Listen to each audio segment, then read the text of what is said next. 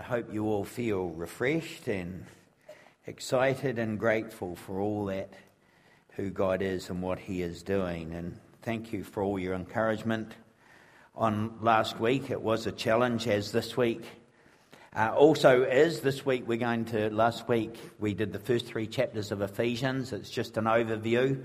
And if you weren't here last week, can I encourage you to listen to the message before you digest too much of this week, because one of the important principles we find in the book of Ephesians is that Paul's always telling us who we are before he instructs us what we should do.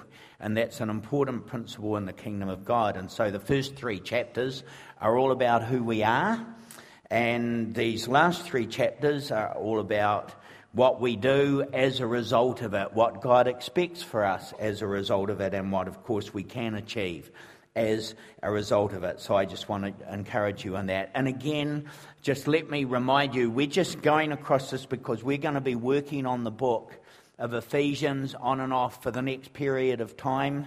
And so all I'm trying to do is just give an introduction, hopefully make you very hungry for what the book has to say, send you home wanting to read it and study it, and we will be, myself and others, will be preaching from it throughout the year and however long and wherever we should go. So it's really exciting. One of the points I do want to make, picking up Paul's principle, is the fact that the Christian faith is not a religion. Jesus didn't come here to start a new religion or introduce a new religion. The Christian faith is a journey where you and I, in Christ, walk with a loving Father and express through our own lives the biblical story. And our names get written into the biblical story. It is still being written. Scripture's not going to be added to or changed. But when the Lord returns, we will see the role we played in the biblical narrative, the biblical story, which flows from Genesis chapter 1 to Revelation 22.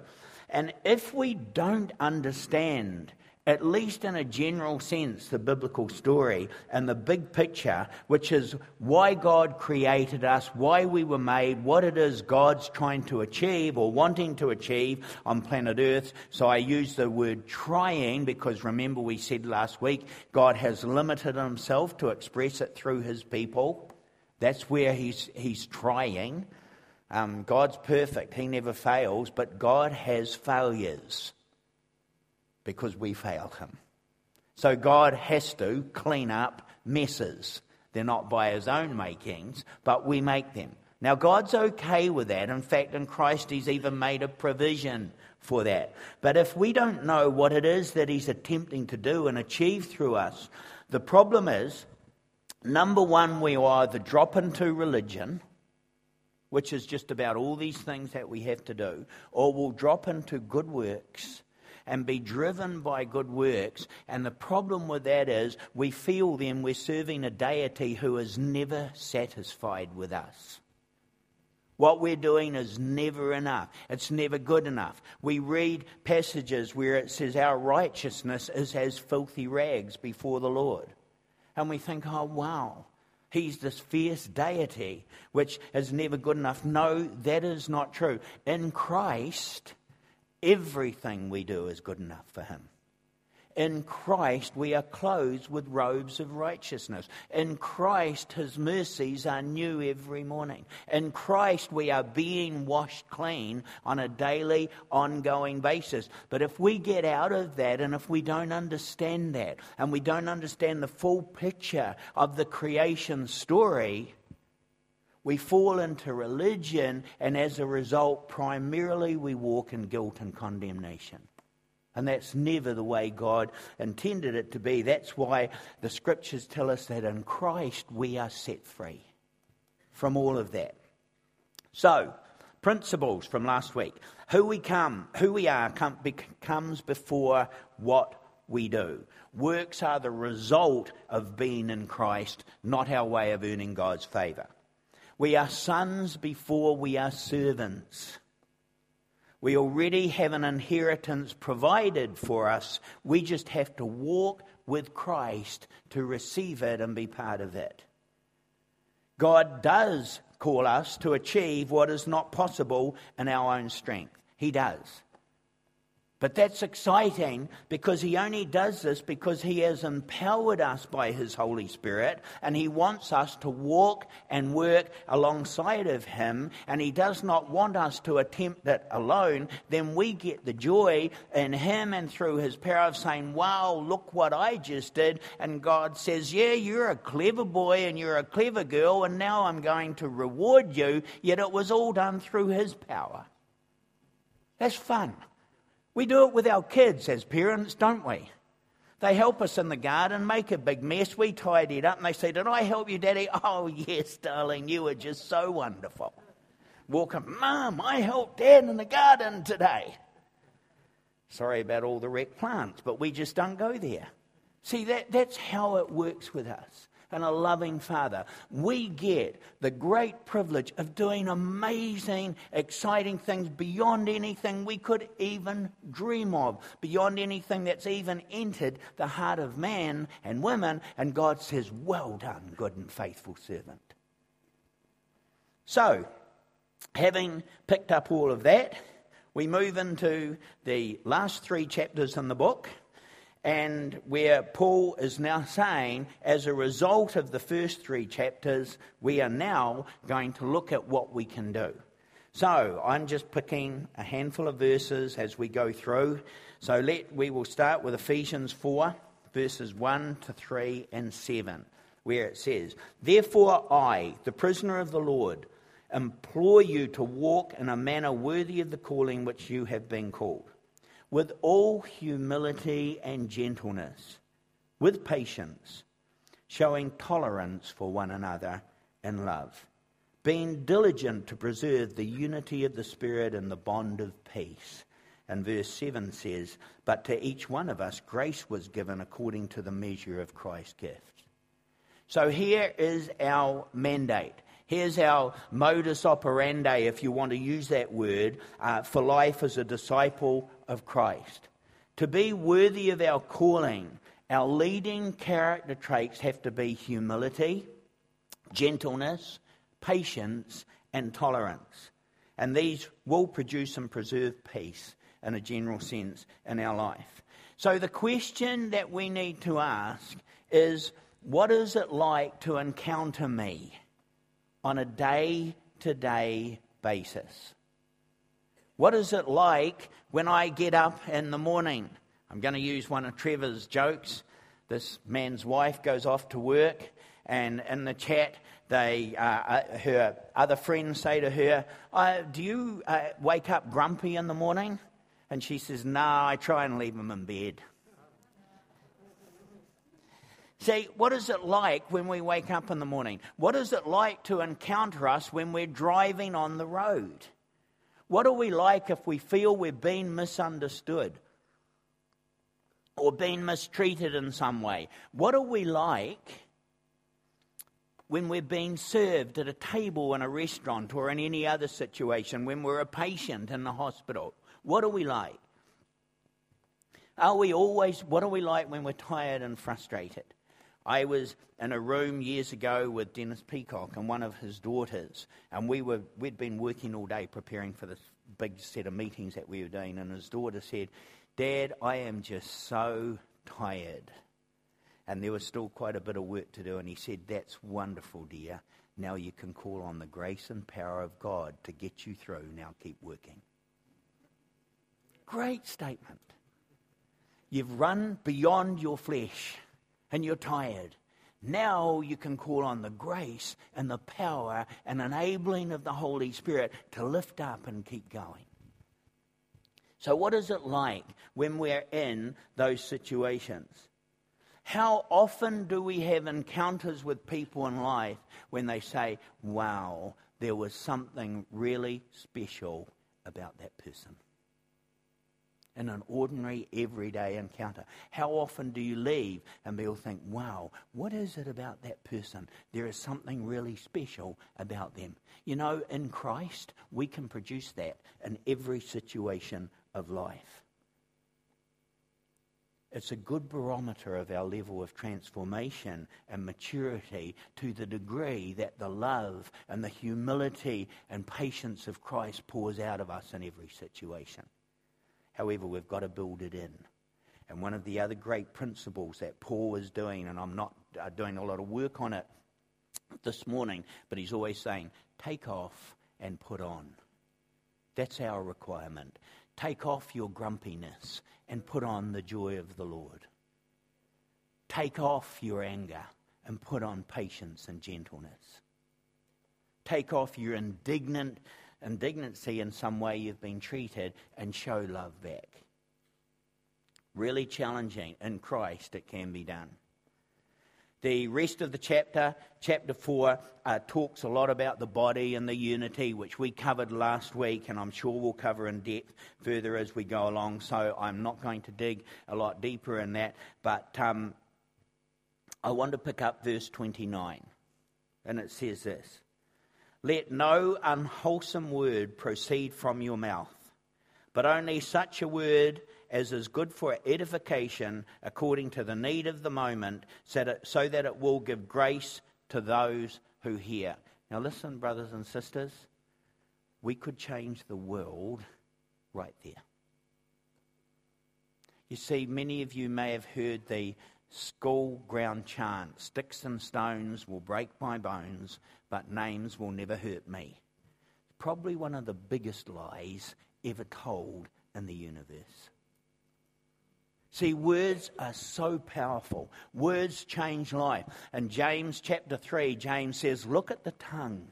Such a tiny little thing, but it's like a big rudder that changes the directions of ships. Who can control it? How many of you, don't put your hand up, but mine's up, would love to go back and take some words back that you've said, even though you've repented and you've said you're sorry and you've asked forgiveness, you just wish those words never left your mouth, because once they're out, they're out.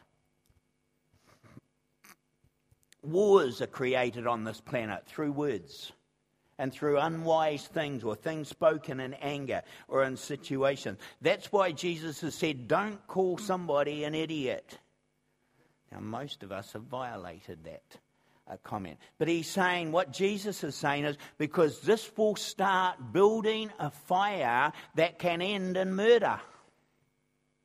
And that can end in world wars. Just by starting calling somebody an idiot. So Jesus is getting right to the root of this. So we could start a whole revival and a whole different world on this planet if we would only think what our words are going to do before we speak them out. Amen? So important. Words are so powerful and so effective. They are wonderful for building up people and edification and encouragement. And they're disastrous for tearing down and destroying. So just a little bit of thought before we speak. If I'm about to say this, what effect is it going to have would do all of us a lot of good. Moving on, verse 30. "Do not grieve the Holy Spirit of God, by whom you were sealed for the day of redemption." See, we can grieve the Holy Spirit. He's not some tough, insensitive being who doesn't care about anything that's going on. His love can be wounded and his holiness can be offended. And if we constantly grieve him, he will go silent within us. Now listen, he's not sulking.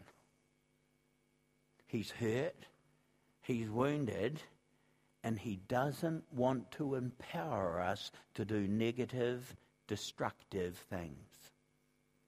So if we are not listening to him, because he mainly works with just nudging us. He doesn't normally whack us or shake us or grab us and say, don't do that. He's trying to nudge us and coerce us and call us up to something. And if we are ignoring him or going against him or grieving him, he will go silent within us. So we need to nurture his presence. We need to create an environment for him to live within us and express himself through us to create life. Then he thrives on that. Then he'll constantly be talking to us and encouraging us and inspiring us in everything that we can do. But we need to nurture him and allow him to lead us. We need to handle him with respect and love and constantly seek and protect the manifestations of his presence. All right, we're moving on. Chapter 5. The first few verses of chapter 5 call us out of our old life and our old ways to walk again in the manner that we have been called and empowered, which is all great. Please spend time in them. But I'm going to pick it up in verse 13.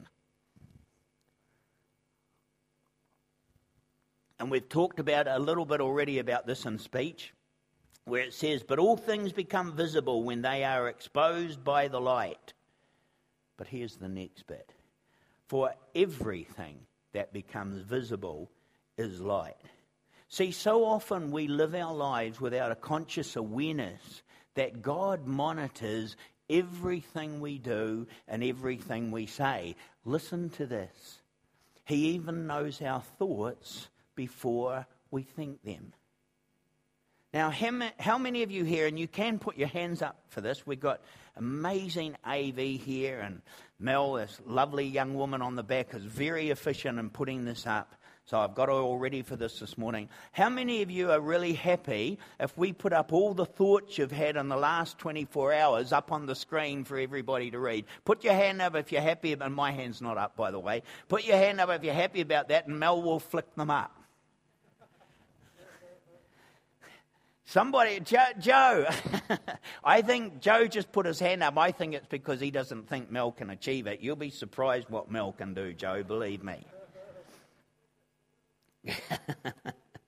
You see, and by the way, this is not about condemnation, but this is only this. We are warned that eventually our actions and our activities are going to be exposed. They're going to be exposed into the light by God. And not only will what we do be exposed, the motivation, the motive behind what we were doing will be exposed as well. So if you do something that is seemingly good for personal gain, not only what you did that was good is going to be exposed, but what your motive was behind it, which was personal gain, will be exposed also. For all of us. Now, don't get too worried about that, because this is what God's calling us to do about it. He's calling us to be contrite. Now, what that means is to live a repentant life. Be sensitive to the Holy Spirit, and when we do something wrong, and we all do, just remember, God's mercies are new every morning. We are constantly being washed clean by his blood. That's okay.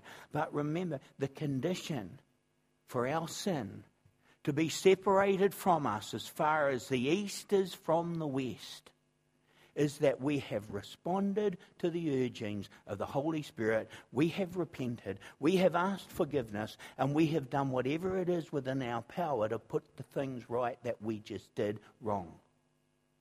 Sometimes there may be nothing we can do about it. That's okay. The grace of God is sufficient for that. But so often we preach repentance and forgiveness, but never ever restitution. They go together. So, the joy of going before God and say, well, God, back in this time I did this and that, and God saying, I don't have any record of that. Why? Because he is separated as far as the east is from the west. Isn't that amazing? That is everything we've ever done and ever do. God will separate from us as far as the east is from the west and wipe the slate clean, providing we have repented. Providing we have asked forgiveness, and providing we have done whatever it is within our power to make restitution. It's a wonderful blessing. It's a wonderful joy. You're going to get before God at the end of your life, and you're going to start confessing things that God's going to say, stop, I don't have any record of what you're talking about. providing we have lived in a contrite way, in a repentance way, so that we're constantly, when we make these failures, bring it before the Lord and allow His blood to wash us clean. Amen? There's no condemnation in that, but it's requiring us to walk in harmony with the Holy Spirit and respond to Him and know the Word of God and all the other things that go with it. So failure to pay attention to His early warning systems puts us on a slippery slope. And frequently when people have fallen, when they've made dumb investments or major business decisions or dumb things, frequently as you sit down, they'll say, you know, I had a bad feeling or I thought about this, but I just pushed on past it. And if you're feeling a restraint in anything you're doing, stop and check with God or go and get counsel or advice from people. A whole lot of things we do don't have to be done if only we learn to hear the voice of the Holy Spirit and walk in the wisdom of the counselors around us and an understanding of the Word of God. See, God's not expecting us to be perfect. We have the potential to be perfect in the Holy Spirit, but He's expecting us to be contrite and to deal with things in our lives. Moving on. See, verse 5 in the same chapter says, "For this you know with certainty, that no immoral or impure person or covetous man who is an idolater has inheritance in the kingdom of Christ and God." Now let me say this, still in the context of God's grace. We are so often so salvation or heavenly focused that we misread the warnings of Scripture. See, Paul is not saying here that no one who ever engaged in immorality or greed or these other things can enter Christ's kingdom. He is not saying that. Rather, he's saying that no immoral, impure, or greedy person currently has an inheritance in the kingdom. You also find it in 1 Corinthians 6. So please hear me. See, our failure to walk in the ways of God squanders our inheritance right here on this earth. God has an inheritance for you and me, which He prepared beforehand for us to receive. Galatians chapter 4 talks about as we develop and grow in maturity, so we lay hold of more of the things that God has for us. See, what this passage is saying is we will lose our inheritance. It's not about salvation, but God's saying, you're not going to lay hold of all the things that I have for you on this earth unless you walk with me with a repentant heart and in humility and in the power of the Holy Spirit and deal with your stuff in life.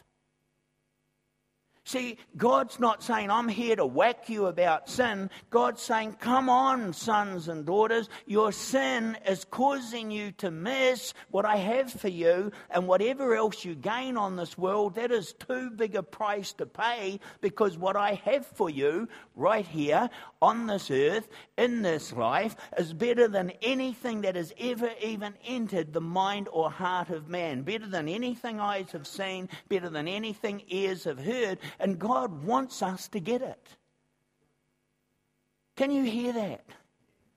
So one of the things I'm going to wonder, you can come back to Galatians 4 if you like, or stay here, how much of what God has laid aside for me and planned for me in my life did I actually lay hold of? What am I going to see about that when I get to stand before God at the end of my life? But it requires putting the flesh to death. It requires putting our selfish nature to death. It requires learning the principles the Apostle Paul is teaching here, learning what to take off and learning what to put on. And God's cheering us on and giving us the power of the Holy Spirit and say, go for it. You're about to lay hold of something great. And it gets better and better and better the more we're in the process of transformation and maturity. That's worth some effort. And hopefully we'll look a lot more at that as we get through this. But right now, I am moving on. See, the chapter carries on. We're in chapter 5. To be worshippers and then moves us into the wonderful topic of marriage. Oh, yay. See, I'm sure we'll do a lot more on this later, but there is a couple of things I do want to say now. See, I know that you're all wonderful people, I know you all well, would love me to get into the whole thing of submission and authority. But you see, out of the fear of being stoned, I won't. But I do like verse 32, because Paul is saying this whole thing of marriage, and he paints this big picture of it. And then he goes into verse 32 and he says this. Now, he says, I know this is a mystery, but actually, do you know what marriage really is? Marriage is a reflection of the way Christ is working with his bride, the church, to prepare her for eternity. Oh, joy. Do you realize that Jesus has just said that if people want to see how he works with the church, they should do nothing more than look at your marriage?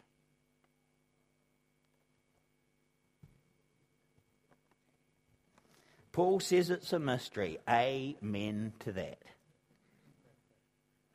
But at least we can get hold of the fact that our marriage is meant to be an expression of Christ and his church. And if God has said that's what it's meant to be like, he has said, I can make it happen.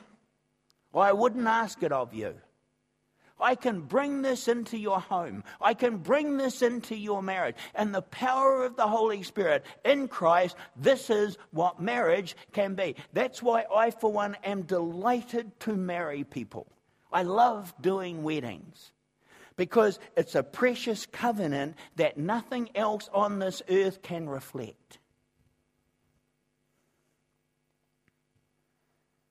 But to achieve it, looking at the way Christ deals with his church, it's meant to be sacrificial, immersed in agape love, and that's about doing more than it is about feelings.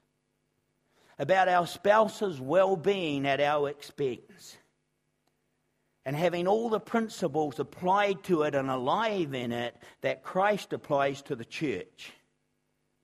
Now there is a mission. There is a mission. So we should ask, what's my marriage look like?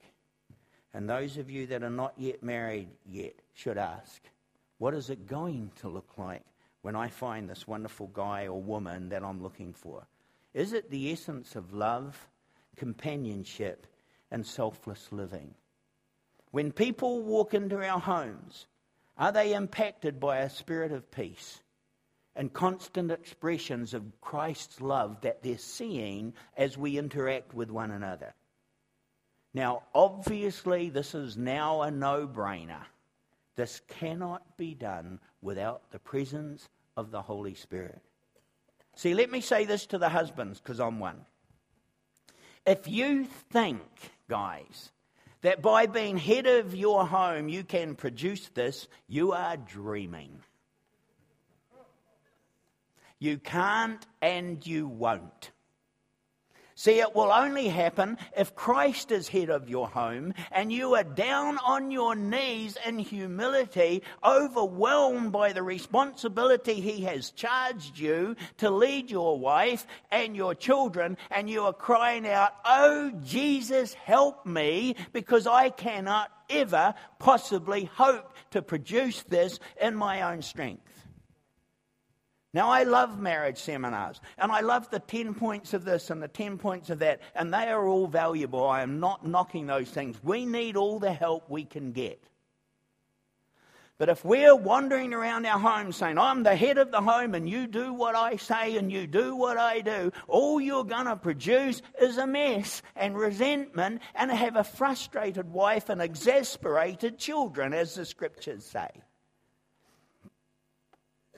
See, God never fully gives away his ultimate authority, as in never. Husbands, you are not the ultimate authority over your wife. Pastors and elders, you are not the ultimate authority over the church. Prime ministers, you are not the ultimate authority over the country. God maintains ultimate authority only to himself and never gives it to fallen humanity. Never. So I challenge every person that claims they have been given by God a position of ultimate authority. It's blasphemous. It's never given. We have authority to the degree we reflect the nature and character of Christ in any of the arenas of life, including marriage. So here we go.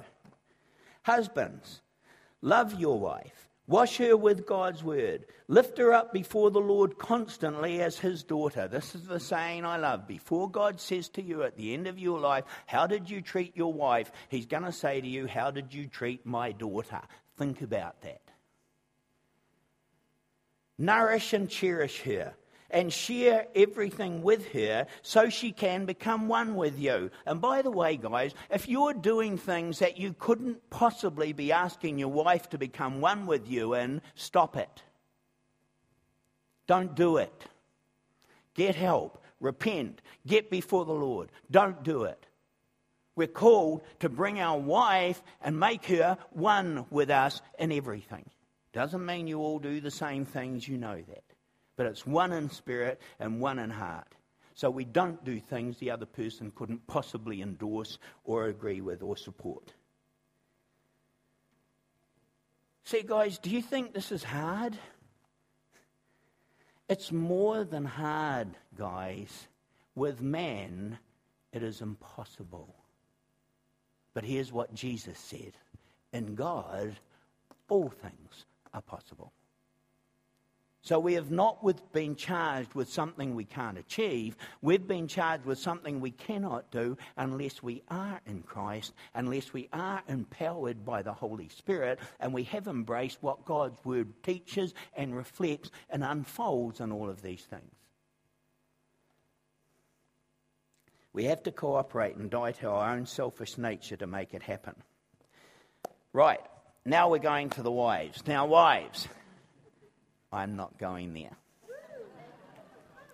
See, here's why I'm not going here.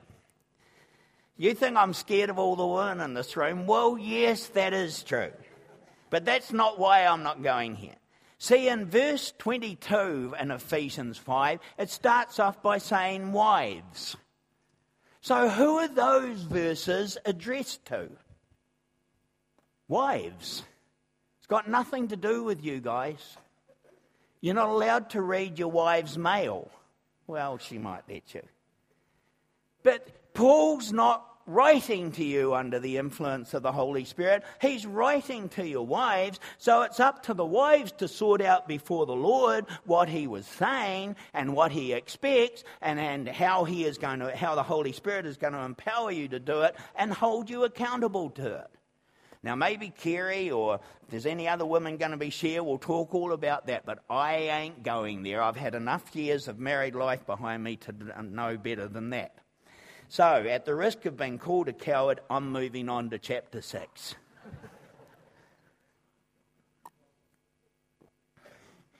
It is not for us to instruct our wives to be submissive. That's the Holy Spirit's job, and may God help him. Okay, chapter 6 starts off with great advice to parents and children. I'm not going to cover that today, but there's jewels and gems in there. It's fantastic. But what I want to finish on, and I am finishing here, is the amazing discourse in chapter 6 on the armour of God. I promise we will cover this thoroughly in future sessions, piece by piece. It's so important. This is a gem. This is one of the greatest things of the New Covenant Scripture if we can lay hold of it. It really is. So let's just read it very briefly and I'll give an overview and we'll finish up. For our struggle is not against flesh and blood. We really need to understand that, guys. Our struggle is not against flesh and blood, but against the rulers, against the powers, against the world forces of this darkness, against the spiritual forces of wickedness in the heavenly places. Therefore, take up the full armour of God, so that you will be able to resist in the evil day, and having done everything, to stand firm. See, the control of this world is completely and utterly in the unchallenged hands of the Almighty God. But right now, he allows the already defeated enemy to still be active, and sometimes this life can be a place of very hard conflict, both in the spiritual and the natural. Verse 12 tells us that behind most of our struggles are principalities and powers, which unless God gives us revelation, we can't even see them. It takes discernment to see them. We have to look into the spiritual world to see them. In the natural, we don't have the ability to do that. We can't do that. So we have to be in Christ to see them. And to venture out into the real world, we need protection. See, often people will say, well, you talk about we should be reading the Word of God every day, and we should be praying every day, and we should be in worship every day, and I just feel worn down on all the things that I have to do. Fine. See, the problem is, if you're a born-again believer, you are operating in the spiritual realm in everything you are doing, and it is dangerous not to do those things. It is dangerous not to pray. It is dangerous not to be in the Word of God. It is dangerous not to be in worship, prayer, and be surrounded by saints that you're sharing your life with. It is dangerous. And often from the front, you think we're just giving you a whole list of things to do. We're trying to protect you to understand we are in a war zone here, brothers and sisters, and the enemy is real. And he's about as a roaring lion. He is not a roaring lion. Christ is the only lion. He is the Lion of Judah. But the enemy is as a roaring lion, seeing who he is going to devour. And if you want some of the animal programs on TV, who do the lions devour? The animals that have got weak, that have got tired, and have been separated from the herd, or the flock, or in this term, the community. That's who gets devoured. It's dangerous. Verse 13 and 16 promises us that we can overcome the evil that approaches us and then stand firm against its attempts to reclaim territory. This is a whole other message, but we need to learn how to stand firm. It's not only winning territory, which we're called to do, it's maintaining the territory that we've already gained. And marriage and family is a great place for that. We can make great achievements and then drop back and back and back and lose them again. Now, the armour of God plays a role in all of this. And we neglect these things at our peril. This is reality. You wouldn't want to be in the front lines of the world war with no gun, no helmet, no boots, nothing. You would just be cannon fodder for the enemy. Verse 17 and 18 tells us that the sword of the Spirit is the Word of God, and that prayer and the use of these two things are vital in this regard. This is about our own well-being as much as it is about advancing and taking the territory and laying hold of the inheritance that God has set aside for us. If we are not in God's Word regularly, if we're not regularly in prayer and all the other Christian disciplines, it's not just that we are ineffective. It's that we are vulnerable. However, if we are in all these things, there's great promises for us. Linda and I were having a chat about this morning. Before I come in, Linda shared something that I'm going to ask her to come. Hope you can still remember it, love. I'm going to ask her to come and share it with us now. Then I want to finish off on a verse. Thank you.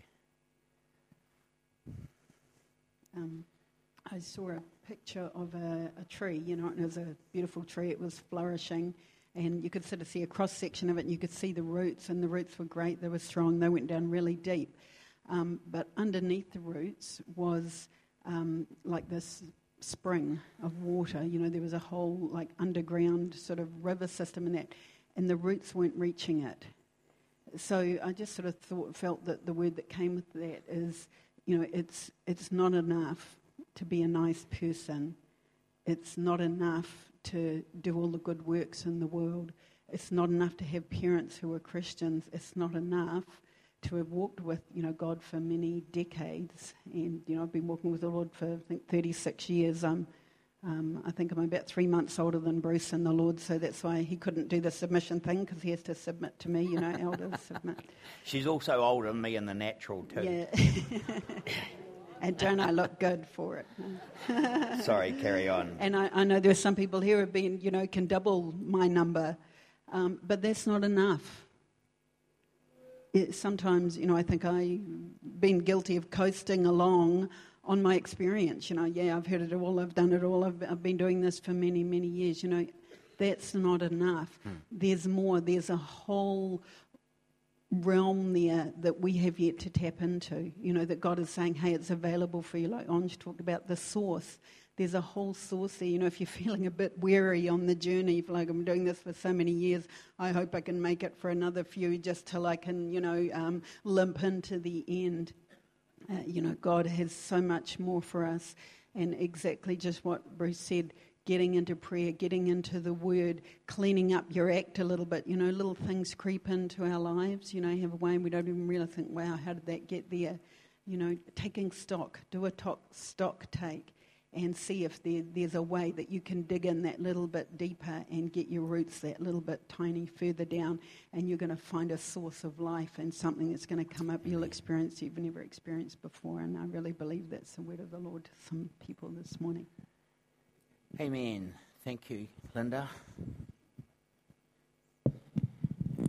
I hope that what we've covered just in a big picture last week and this week has brought some food, brought some inspiration, and also brought some excitement to be here as we work through some of these things on a deeper base. I just want to finish with this now. It's not out of Ephesians, but the Apostle Paul won't mind because it is from his writings. It's in 2 Corinthians 2:14, and it says this: "But thanks be to God, who always leads us in triumph in Christ."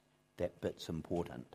Who always leaves us in triumph in Christ, and manifests through us the sweet aroma of the knowledge of him in every place. Isn't that amazing? There's a promise for you. Paul says this can be your life. We just need to put up our hands and say, Lord, that's what I'm after. Thank you. God bless you. Thank you, Bruce.